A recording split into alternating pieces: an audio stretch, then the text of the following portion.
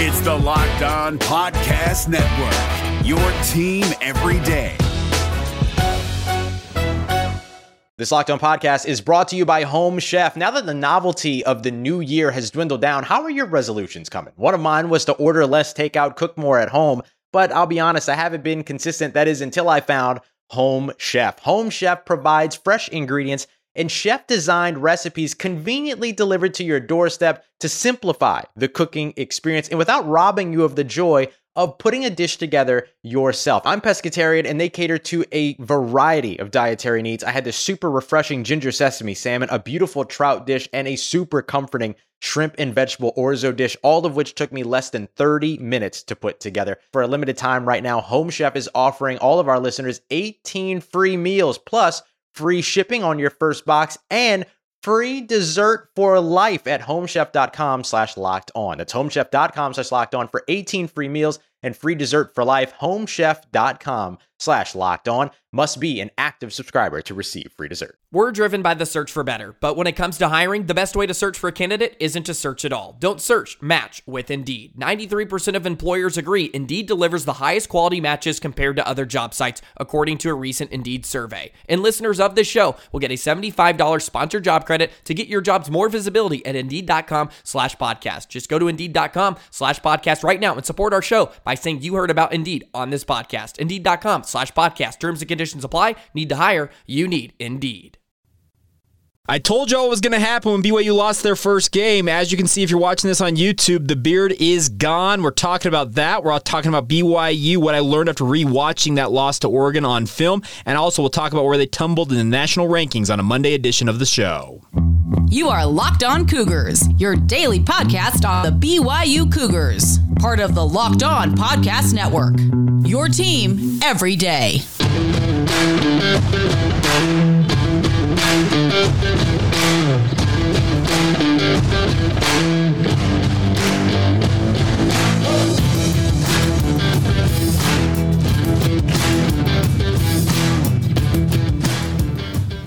What's up, everybody? I'm Jake Hatch, your host here on Locked On Cougars, your resident BYU insider. Thank you for making us here on Locked On Cougars your first listen of the day. Always appreciate you guys checking out the show. We are very proud to be part of the Locked On Podcast Network, where, of course, the motto is your team every day. And as such, this is your only daily podcast focused on the BYU Cougars. Our goal here, simply stated, is to make you guys the smartest BYU fans in the room. As mentioned, my name is Jake. I work for the KSL Sports Zone in Salt Lake City, Utah, as the executive producer of DJ and PK, and I moonlight here as your host talking all things BYU on a daily basis.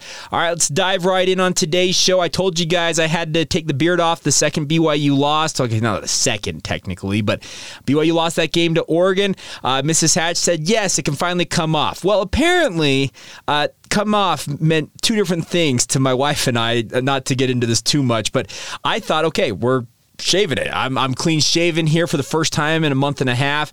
She actually wanted me just to kind of trim it down a little bit, make it look, I guess, a little more neat. I don't know. So apparently I'm allowed to regrow it. So may see that start to grow out over the next few weeks. But yeah, so clean shaven for the first time in a hot minute, but let's talk first off about BYU in the national rankings. BYU, after their 41-20 loss to the Oregon Ducks, tumbled down the national polls, checking in at number 19 in the AP poll, number 23 in the coaches poll. And we talked about last week how they had entered the Super 16 poll, the FWAA, putting out their top 16 teams. BYU was 12th in that, obviously by virtue of their loss. They tumbled out of that as well. But I'm actually a little bit surprised. I said on the postcast edition, I thought BYU would check in around 20. Sitting inside the top 20 still is a very, very good mark. And I think I've made it pretty clear that I put a lot more stock into the AP poll versus the coaches poll. I just think that the AP poll, there's media members who watch a lot more games than coaches who are very much hyper-intensively focused on their individual teams. And I think it's more of SIDs who are like, hey, coach, I filled out this poll for you. Want me to submit it? Yeah, submit it. So the BYU mark of being a top 20 team, I actually think is still a very fine place to be if you're the Cougars. And that's the thing about this right now is BYU. Obviously, they've got their pride wounded a little bit. Some of these guys got wounded in this game because it's a very physical game once again. A week after facing off against Baylor, and that's actually one of the observations I probably should make right now. Is I felt like BYU very much had not fully recovered from that Baylor win. going up against Oregon. I don't really have anything to say other than it just looked like BYU it was a step slow, a tad bit tentative at times, maybe some bruised bodies that weren't necessarily 100% healed. These are the type of games, speaking of the Oregon game, where BYU very much could use a layup game between them. And by virtue of being an independent, the schedule is what it is. BYU is going to play 10 straight games this year, folks, before they get a bye week.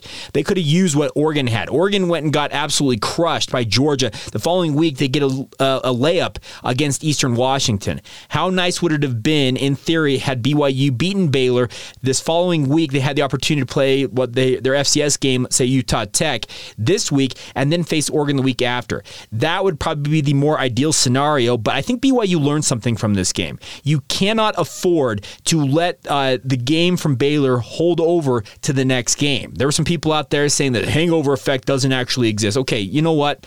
I don't necessarily know how to describe it, but BYU looked different in that game. So the fact that BYU tumbled from 12-19 after that loss to Oregon, I actually think is a mark of respect. There very easily could have been media members, and there are some out there that probably dropped BYU out of their poll by virtue of that blowout loss, but BYU is still a top 20 team, folks. That's not a bad place to be for the Cougars as now they try and regroup a little bit and get ready for actually a sneaky tough stretch here.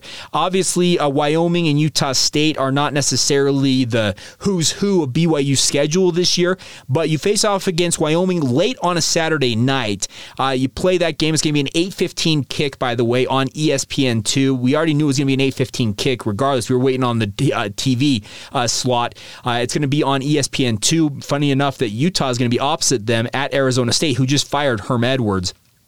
They will be on ESPN. That'll be at 8:30. So BYU will be getting ready to face off against Wyoming. But then late night Saturday night, they don't practice on Sundays. They only really do treatment, and that's all they really do on Sundays. Players will watch film and that type of stuff, but there's no formal team activities on Sunday. And then you've got Monday, Tuesday, Wednesday, and then you play Thursday against Utah State.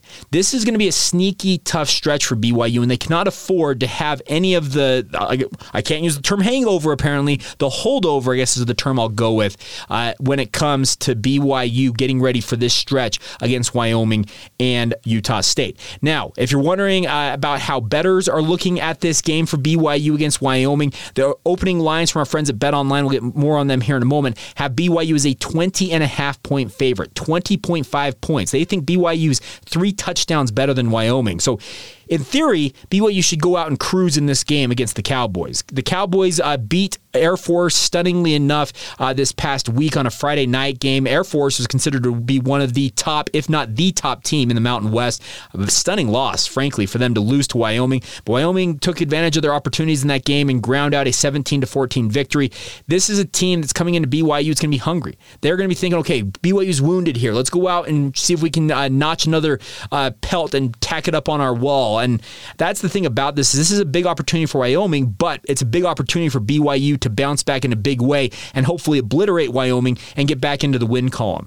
The other thing about this, real quick, before we get to our film review, is BYU sitting at 2-1 right now. Wasn't there a lot of us out there that thought BYU could be 1-2 at this point in the season? I think we all thought the USF BYU would win that game, but the concern was you face off against the defending Big 12 champion in Baylor, and then the very next week you have to go to Oregon.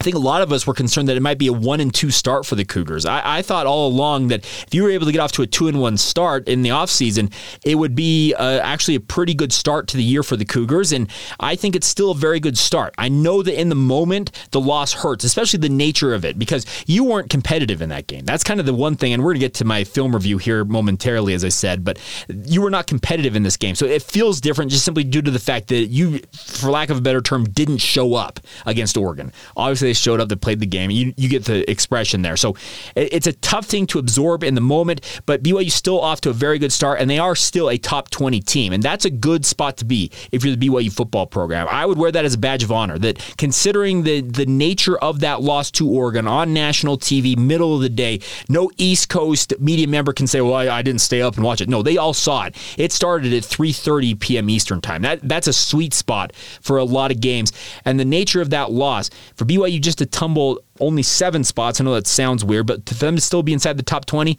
I think that's a good spot for the Cougars to be in. And now they look forward to getting ready for Wyoming. And I'm going to have a sneaking suspicion that I think BYU is going to have something special cooked up for when Wyoming shows up. I think this is going to be a team, speaking of the Cougars, that's going to be quite angry for these next 2 games, trying to take out some of that frustration from that loss against Oregon, against both the Cowboys and obviously their in-state rival, Utah State, just 5 days later. So it's a big stage coming up this weekend. It's not a marquee opponent by any means because Wyoming's not what they could be had they not been rated by the transfer portal. They would actually be a very formidable team, I feel like, but nonetheless, that's the next team up on the schedule now. You try to make it 3-1 and then follow that by making it 4-1 in the month of September. I think that actually be a pretty good month if BYU's 4-1 coming out of the first month of the season. But getting ahead of ourselves a little bit there, let's focus on the here and now. So we'll talk about what I took away from the Oregon loss as I rewatched the film. I rewatched the entirety of the game. Yes, I subjected myself to the horror of all of that. We'll get to that momentarily. As mentioned, our friends over at BetOnline have installed BYU as a 20.5-point favorite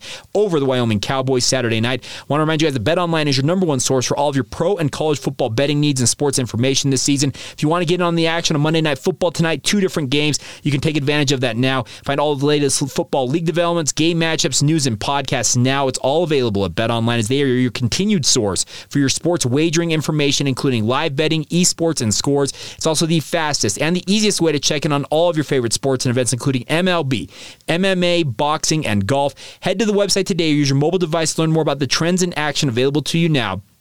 That's BetOnline, where the game starts.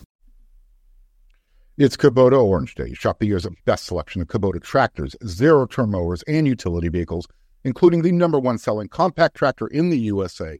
And now through June 30, get 0% APR for 84 months or up to $3,300 off select compact tractors. See the details at KubotaOrangeDays.com. Your family, your land, and your livestock deserve equipment they can count on. So find your local dealer today. That's KubotaOrangeDays.com. Thank you once again for making Locked On Cougars your first listen of the day. Always appreciate you guys checking out the show, downloading it, you guys' views on YouTube. The many ways you guys consume this, it makes my day go. How do I say it? It makes my world go round that you guys think this is a quality product that you enjoy, and trust me, your guys' kind words, etc., they keep me going. So thank you for your support on that front. All right, time to pull up my phone here, my little notes app, as I wrote down what I took away from the Oregon tape as I rewatched BYU taking on Oregon. And the number one thing I want to pass along defensively for BYU is I did not recognize this BYU defense from the Baylor game to the Oregon game. It seemed like they regressed 6, 8, 9 months from the Baylor game to Oregon. They were taking bad angles, diving at ankles when they're trying to make tackles, letting guys slip out of their grasp, trying to arm tackle dudes. It felt like I was watching the tail end of 2021 versus what we saw against Baylor the week prior. The week prior for BYU, they were taking proper angles. They're filling gaps properly. The defensive line was going toe-to-toe with one of the best offensive lines in the country in most people's eyes in the Baylor Bears.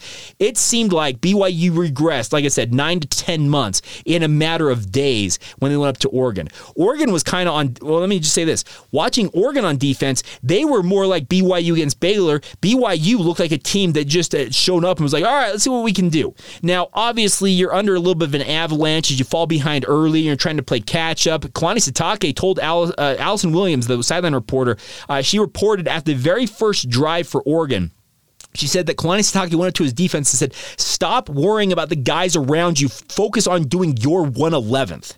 That's something that BYU struggled with last year. A lot of guys trying to make the play outside of their position responsibilities. That was a thing that BYU, we've talked about that last season. It was something the coaches talked about. Doing your part, doing your 111th on any given play. In this game against Oregon, too many guys were trying to make the play on their own and not doing what they were supposed to do. The defensive line was taking the path of least resistance. I saw it multiple times. Guys would come out. They're supposed to two-gap. They're supposed to kind of feel where the pressure's coming from the offensive line and fight to where that pressure is coming from. Instead, what do? They march right to the weak side of the play and are like, all right, Ole, I'm going to go that way. You can't have that. I thought BYU's linebackers actually played fairly well considering the circumstances. I felt like BYU's defensive line in this matchup gave BYU's linebackers a bad rap. Guys like Max Tooley, Ben Bywater, Keenan Peely, Peyton Wilgar, etc., they all had their moments in this game. I actually thought they were fairly good. The defensive line put them in almost no-win scenarios multiple times in this matchup. And if that means that having Earl Tuioti Mariner and also Tyler Batty out, is this how the defensive line is going to play when those two are out? This defensive line, they're getting a tongue lashing, I would imagine, in film review, because if I'm seeing it, trust me, Elisa Tuiaki and Preston Hadley, who coach BYU's defensive line, they're going to let these guys have it. Jan Jorgensen, who's also one of the analysts helping with BYU's defensive line, he's going to let them hear it. It was not good enough. It was frankly embarrassing how BYU's defensive line played in that game. And I'm not singling out any single player. Let me be very clear about that. The defensive line as a whole struggled. Now, one other note on this. Logan Latui is a walk-on transfer from Weber State who joined the program this summer. He started for BYU in the spot that Tyler Batty normally occupies. What does it say that a transfer from Weber State, who is a walk-on to the program, is the number 2 guy at defensive end for BYU? I'm frankly stunned. And Logan Latui, he's a good player. He actually had very, very good moments at Weber State from everything I've heard / seen. But for him to come in, like I said, as a transfer walk-on into the program, for him to emerge as the number 2 defensive end where Tyler Batty typically plays, what does that say about the other guys on BYU's roster who are scholarship players? I've got some questions about the recruiting philosophy, the fit, the development. That screams to me that there has been some misidentification in the recruiting process, and guys have not lived up to their billing. Like I said, the defensive line, it was disappointing because I actually felt like BYU's linebackers had their moments in this game. Ben Bywater had a nice interception. I thought Max Tooley may have been BYU's best defensive player on the field for BYU in the game. Losing Caleb Hayes early on in this one, I'm not 100% certain what happened to him. He came off almost a little woozy. I wonder if it was a concussion concern, but at the same time, I don't know. They never said what exactly he was dealing with, but he came off the field. I thought Gabe Judy-Lally came in, and his pass interference notwithstanding, that's a play you have to give up that penalty. You can't not give up the touchdown. I thought he was very, very good. Gabe Judy-Lally, to me, is maybe BYU's best tackler and run stuffer when it comes to the defensive backs. He's not afraid of contact. And I'm not saying that any of these guys are, but what he does is he comes up and he's absolutely physical at the point of attack on the perimeter. I really like how Gabe Judy-Lally went about things. Now, the other thing on the defensive side, before we get to some offensive notes, is I felt like, and let me make sure that I noted this right. Oh, yeah. So the biggest thing for BYU when it came to their defensive fits, BYU did not adjust their defensive alignment until the fourth quarter of this game. BYU started the game in that 3-4 kind of alignment, and what it is Logan Latui was playing in the spot that Tyler Batty is. It's a stand-up edge rusher role where he sometimes actually lines up as the middle linebacker. If you pay attention, you saw number 59, Logan Latui, actually playing alongside guys like Keenan Peely and Peyton Wilgar in the middle of the field. Well, he also will go up to either the left or the right side as a pass rusher as well. BYU played with that alignment for the vast majority of this game and got absolutely walloped in the run game. I got to tip my cap to Oregon's run coordinator, if they have a run game coordinator, or just Kenny Dillingham, their offensive coordinator. The pull around, they had actually pulled an offensive tackle from the backside to the front side of the play along with an H-back or a tight end into that hole, and they were absolutely mauling BYU. That Oregon offensive line lived up to their billing. They were very, very good in this game, and BYU just could not stop it. But then BYU actually in the fourth quarter went to a true 4-down alignment, threw 4 guys with their hand in the dirt, and they actually had a little more success, it felt like. And at that point, you're under it. It was 38-7 at one point. You get it back to 38-20. Oregon has to put their starters back in, and then Oregon actually came out with their starters and put 10-yard runs, run after run, it felt like, to put a capper on this game. Got that field goal to make it 41-20, and that's all she wrote. So the defense did not have a good day by and large, but my observation was the defensive line, they did not live up to what they did the week before against Baylor. Were guys beat up and not feeling like putting 100% effort into it? I don't know, but it was not good enough for BYU in this type of a game. Now, offensively, a couple of things. This was like the Cody Epps breakout game. I know it got lost just because it was an avalanche and you're losing, but Cody Epps actually emerged as one of BYU's better players in this game. Actually, I think, I'm going to pull this up right now. Yeah, the PFF grades actually had Cody Epps as the highest graded player for BYU in this game. Now, the grades, frankly, were not all that great, but Cody Epps scored a 76.5 according to Pro Football Focus, their college arm, tracking all these players. And I thought Cody Epps had his finest game in a BYU uniform. He's actually emerging as a guy. I think a lot of BYU fans have been hoping to see him and get an opportunity to see what he can do. This was the game to do it. If you go back and watch what he did, I thought he was very good. I thought Chase Roberts had his opportunities in this one. And I said this in the postcast. Jaron Hall, he was not the weak link in this game. Jaron Hall was absolutely balling out. He showed off the strongest and best arm I have ever seen on him, and trust me, we already knew that he had a very good arm, but he was absolutely slinging it against Oregon. He was also getting a lot of opportunities because BYU was trying to play catch-up for most of that game, but he was very, very good in this one. The other thing about this, late in the game, in the fourth quarter, the final drive for BYU, is they tried to tack on some extra points, called those timeouts, etc. All of a sudden, BYU was attacking the middle of the field a little bit more than they were earlier on in the game. I saw, was it 3 passes in a row to tight ends for BYU? Isaac Rex caught one of them. I think Dallin Holker got 2 of them. Actually, it might have been 4 in a row. Dallin Holker might have had actually 3 in a row. But regardless, I was seeing BYU attack with the tight ends a little bit more, and I'm like, where has this been? Why has that not been more utilized? Maybe just the alignment for all of a sudden that Oregon went to, they went to more of a prevent. It allowed the middle of the field to open up a little bit, but you would have liked to see BYU's tight ends get more of an opportunity in this game. Now, Isaac Rex, the touchdown pass to him, that play design was absolute money. That was wizardry from Aaron Roderick once again. And Aaron Roderick, some of the run fits in this game didn't necessarily work. And that happens because Oregon, I think BYU thought that they can compete a little more on the speed side of things, go east-west and try and test the edges of Oregon's defense. Oregon's defense lived up to the billing. They were absolutely lights out. Now, the other thing about this, the first quarter for BYU's offensive line, I actually thought they were pretty good in the run game. I thought BYU's running backs, Chris Brooks, Lopini Katoa, were getting decent yardage in the first half. Actually, after the end of the first quarter, let me check this. Yeah, they had 37 rushing yards in this game against Oregon. They finished with just over 60. So they had more than half of their yards in the very first quarter. And now, when you're under it like BYU was in the second and third quarters, you're starting to throw the ball more and you're not going to run the ball as much. But I actually thought that in the second quarter, about midway through, it felt like Oregon kind of figured out what BYU was trying to do with that wide zone and started really stunting and blitzing into it. The other thing about it, Oregon started the game thinking, you know what, we can combat BYU's offensive line with a 6 or a 5-man box, and BYU's offensive line actually had their way with it. That's when Oregon also shifted their philosophy to bring in 6 and 7 men into the box, trusting that the back end of their secondary, the cornerbacks and the safeties, could hold up one-on-one with BYU's wide receivers in coverage. Those corners held up by and large. They had some moments.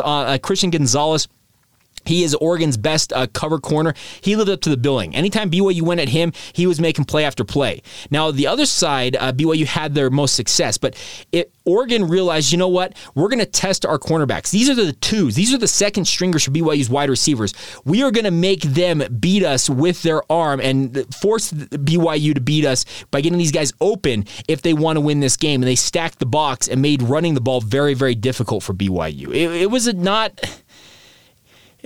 was not a good performance for BYU's offensive line or the running backs, because there were times I felt like Lopini Katoa and Christopher Brooks, their vision failed them a little bit as well. But the offensive line for BYU, the right side in particular, had its issues. There was movement. We saw Joe Tukuafu enter the lineup at one point in this game. Campbell Barrington and Kingsley Suamataia also were splitting time at right tackle.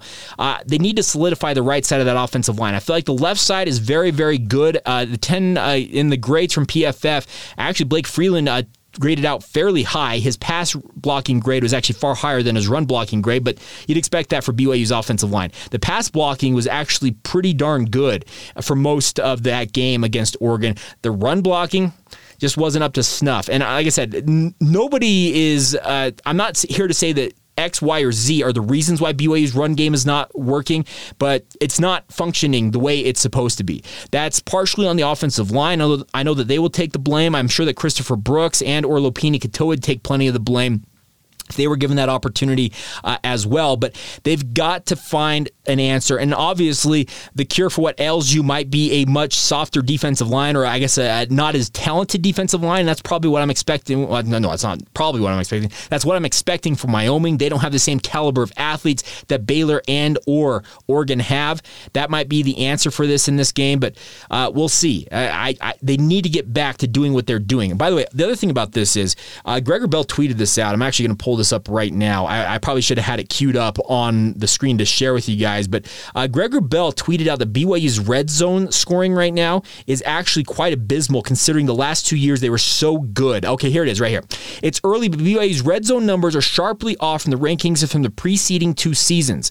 Red zone scoring percentage rank, BYU in 2020 was 19th. 2021, they were 25th, so it very much in the top echelon of college football. Right now, 113th. The last time they were this bad, 2019, they were 120th. I remember that 2019 season, we talked about BYU's red zone woes. Now, red zone touchdown percentage rank is also a very, very high thing that BYU is focused on.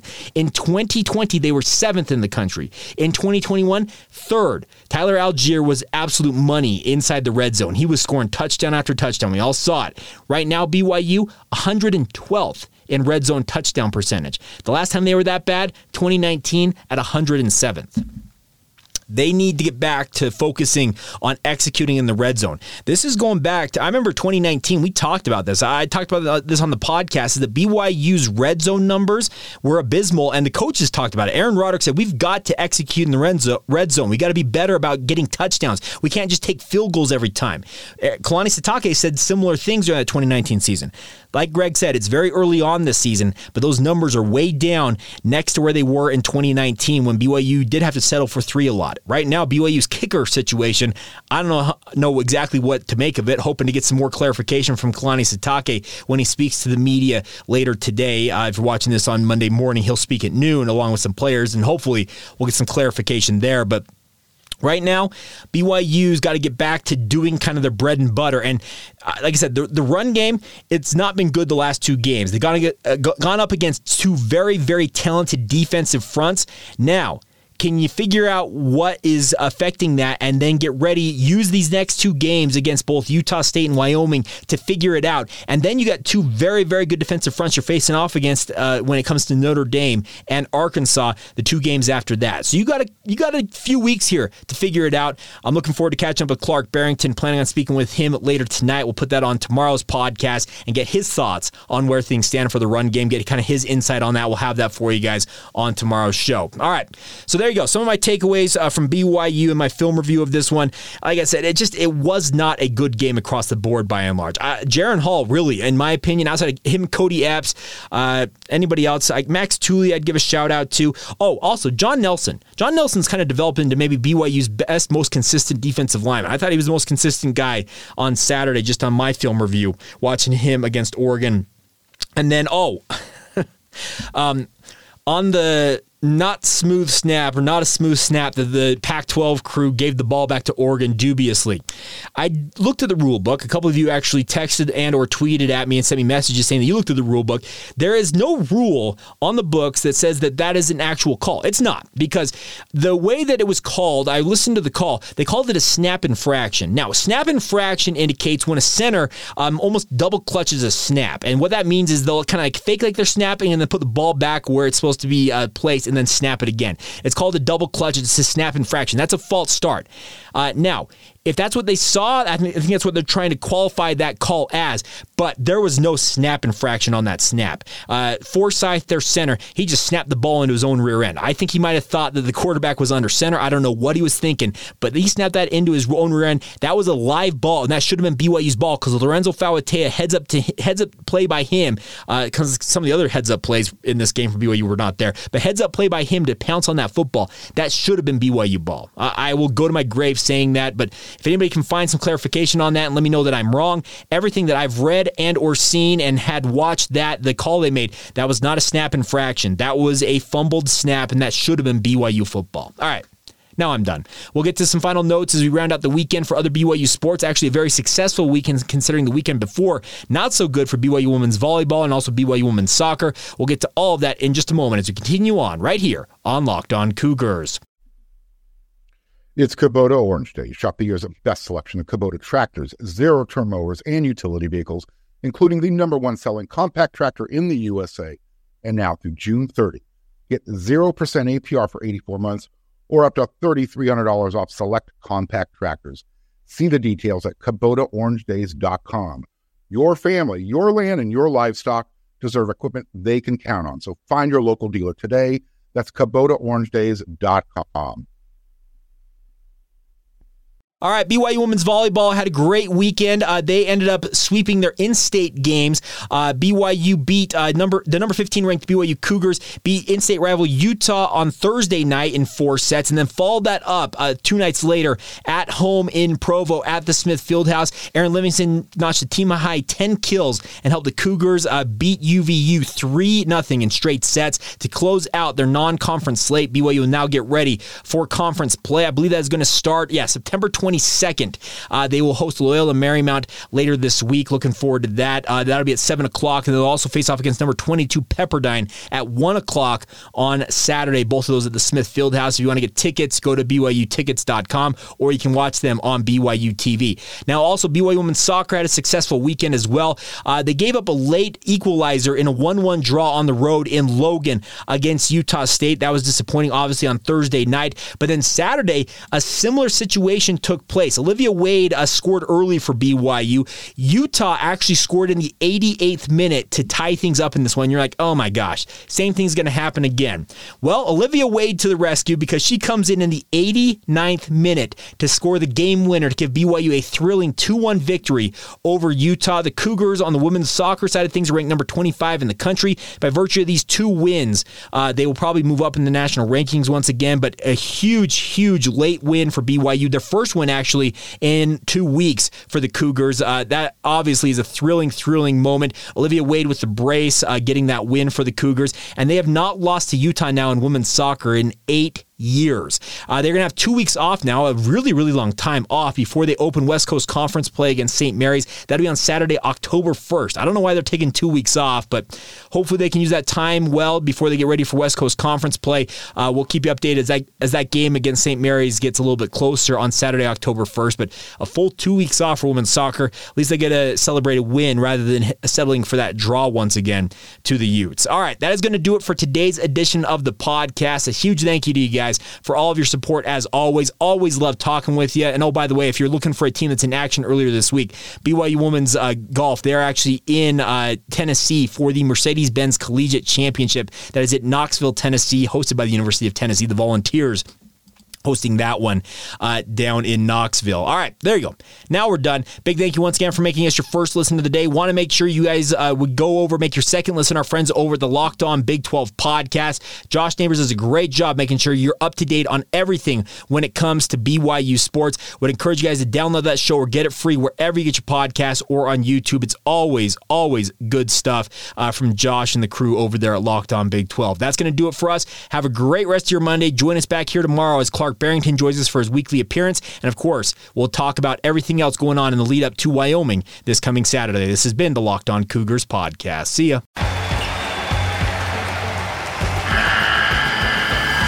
The NCAA tournament is almost here, and listening to Locked On College Basketball will give you the edge you need to dominate your bracket. So don't wait. Find Locked On College Basketball on YouTube or wherever you get your podcasts. Part of the Locked On Podcast Network. Your team every day.